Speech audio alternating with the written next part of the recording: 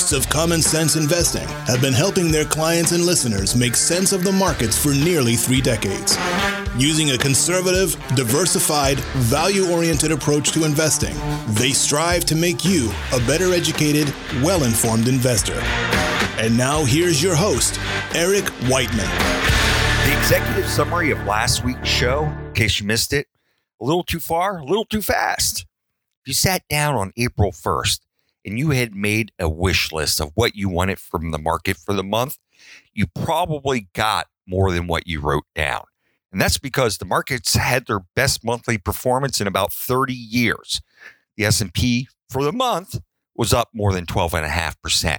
The Dow was up 11%, and the NASDAQ was up 15.5% for the month. According to Reuters, it was the third best month for the S&P since World War II, and the Dow, well, it had its best month in 33 years. While the market was headed higher, the economy was turning tail and headed in the opposite direction, and we knew it was coming. GDP for the first quarter, GDP is the gross domestic product, or as I like to say, the value of all finished goods and services produced. Well, the value of all the finished goods and services produced fell nearly 5% on an annualized basis. And that's the worst number we've seen since 2008. And it's going to get worse. I don't need my trusty magic 8-ball to tell me this. It's just common sense. The first quarter contraction that we saw reflected closures that started in March, so about halfway through the quarter. This current quarter, well, we're going to get the full dose of shutdown. And it seems to me that after this big run-up off the bottom, best month that we've had in about 30 years, the market is pricing in a lot of good news and not enough of the potential bad news. Now, that doesn't mean that we have to go significantly lower from here, but it would make sense that after this big meal, we might want to just push back from the table a bit, loosen our belt, and take some time to digest.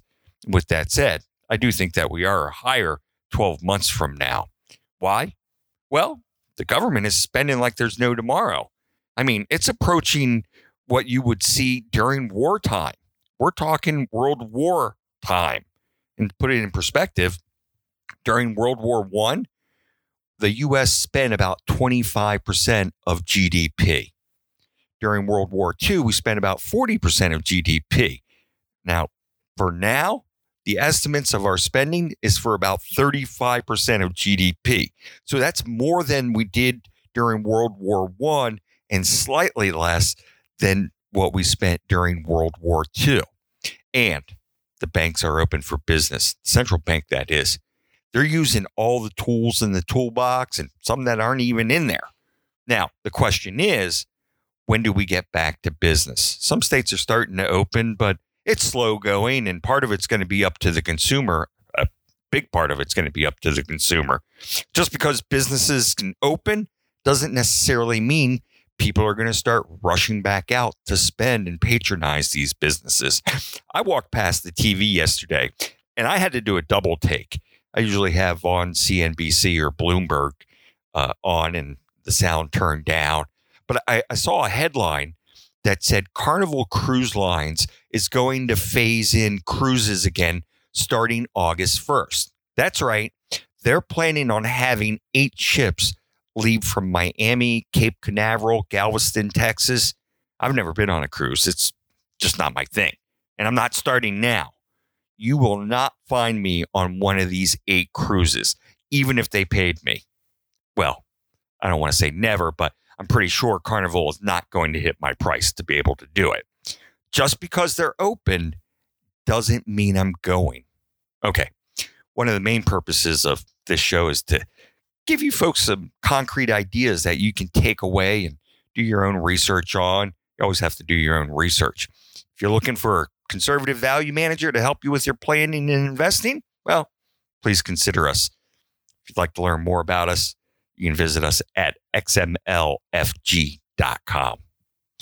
Okay, where am I looking now?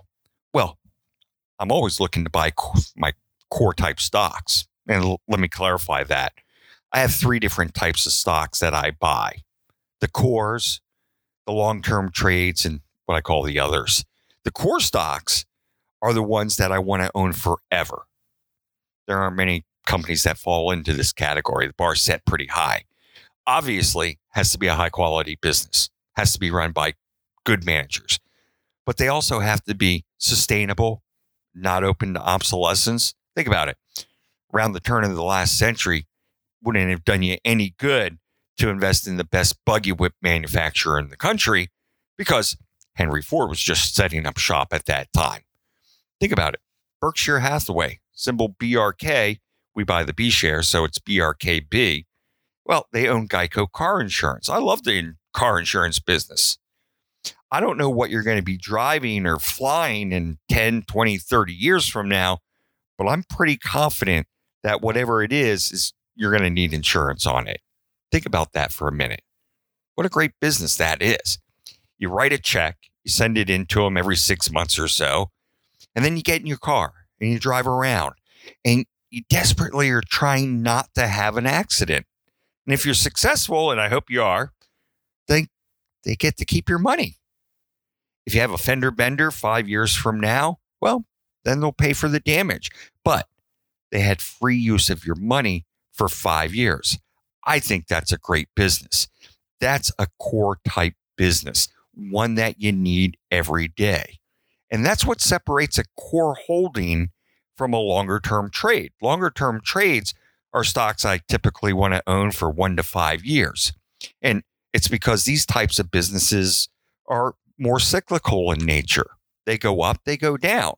There are times when you buy them and times when you sell them. And a good example of this are the home builders or the oil stocks. They go through boom and bust cycles. I always want to have a good hunk of my portfolio in the core stocks or the close to core stocks. So, assuming I don't own any of them, I'd be willing to buy a little at almost any time, really. And the reason I'll do that is because my anticipated holding period is so long. Over the next 20 years, buying Berkshire now at 180 versus maybe waiting till it's 170 isn't going to be all that significant. Whereas if I'm only going to own it until next May, well, that 10 points of difference probably is going to mean something major to me at the end. So I'm always a buyer of the cores, the things like the Berkshire Hathaways. Like I said, BRK, we buy the B shares, so it's BRKB. Pepsi, Johnson & Johnson, U.S. Bancorp, symbol USB. And I mentioned I like the cyclicals too. One of my favorites there is CarMax. I don't think I've talked about this one in a long time. CarMax has a pretty unique business model. And there's been a few good companies that have come along and tried to replicate what CarMax has done, but they haven't been quite able to pull it off. CarMax is the nation's largest used car retailer, and they go out and they buy used cars and they recondition them, and then they sell them in the used car markets, mostly the retail. The cars that they don't meet the cars that don't meet the CarMax standard, well, what they do is they sell them off through wholesale auctions, and the mix is about 85% retail and about 15% wholesaling. And there are several reasons why I like CarMax. One is when you walk in, you get this transparent car buying experience.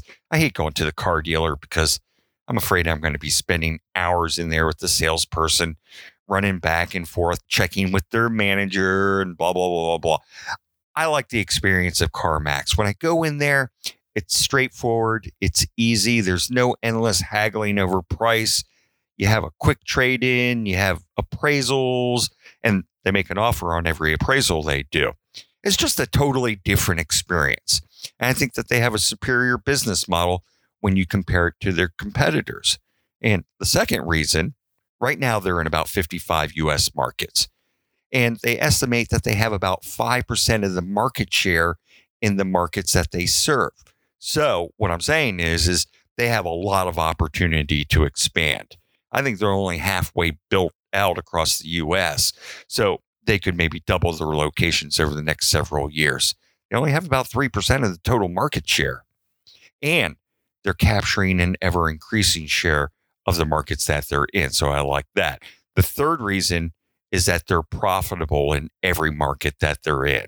So they have this replicable, scalable business model. This past weekend, Barron's did a piece on one of their competitors, Carvana. And they noted that Carvana, which is symbol CVNA, their stock has just positively soared. It got up to $95 after they announced a big capital raise. Now the stock is about $86. And at $86, that gives Carvana a market cap worth about $13 billion. And I agree with Barron's that that's a pretty generous number, because when you compare them to CarMax did 5 times Carvana's revenue. 5 times their revenue last year, and they earned twice as much as the unprofitable Carvana lost. Yet CarMax's, well, with their stock at $73, it gives them a smaller market cap at $12 billion. So Carvana is bigger than CarMax. It makes no sense. The only way that makes sense is if you think Carvana is going to grow significantly and rapidly.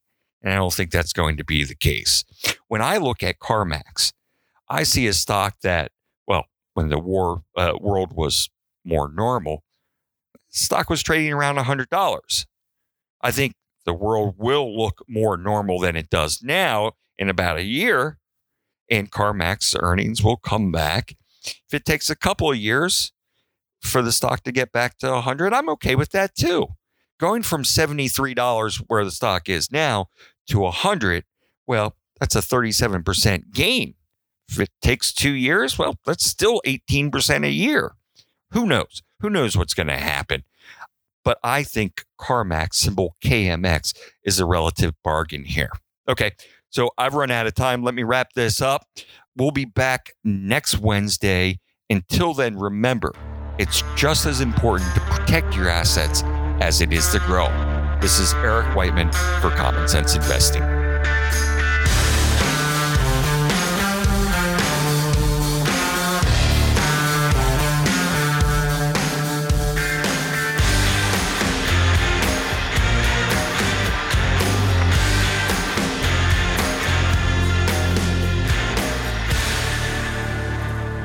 Okay, you've listened to the show. Now it's time for the really good stuff. So listen up. It's the disclosures. The things I talked about during the show, well, they're just my opinion and may or may not necessarily be those of the XML Financial Group. Don't construe this as personalized advice or a solicitation to buy or sell a security. No. You should consult your own financial advisor to see if it's appropriate for you. It's also not a substitute for tax or legal advice. I'd suggest you get someone who's qualified in these areas so you can get the advice you deserve. When you're talking about asset allocation, diversification, rebalancing, they don't guarantee better results and they don't eliminate the risk of losses. In investing, there are no guarantees.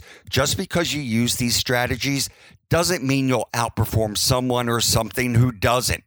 XML Financial LLC is an independent registered investment advisor.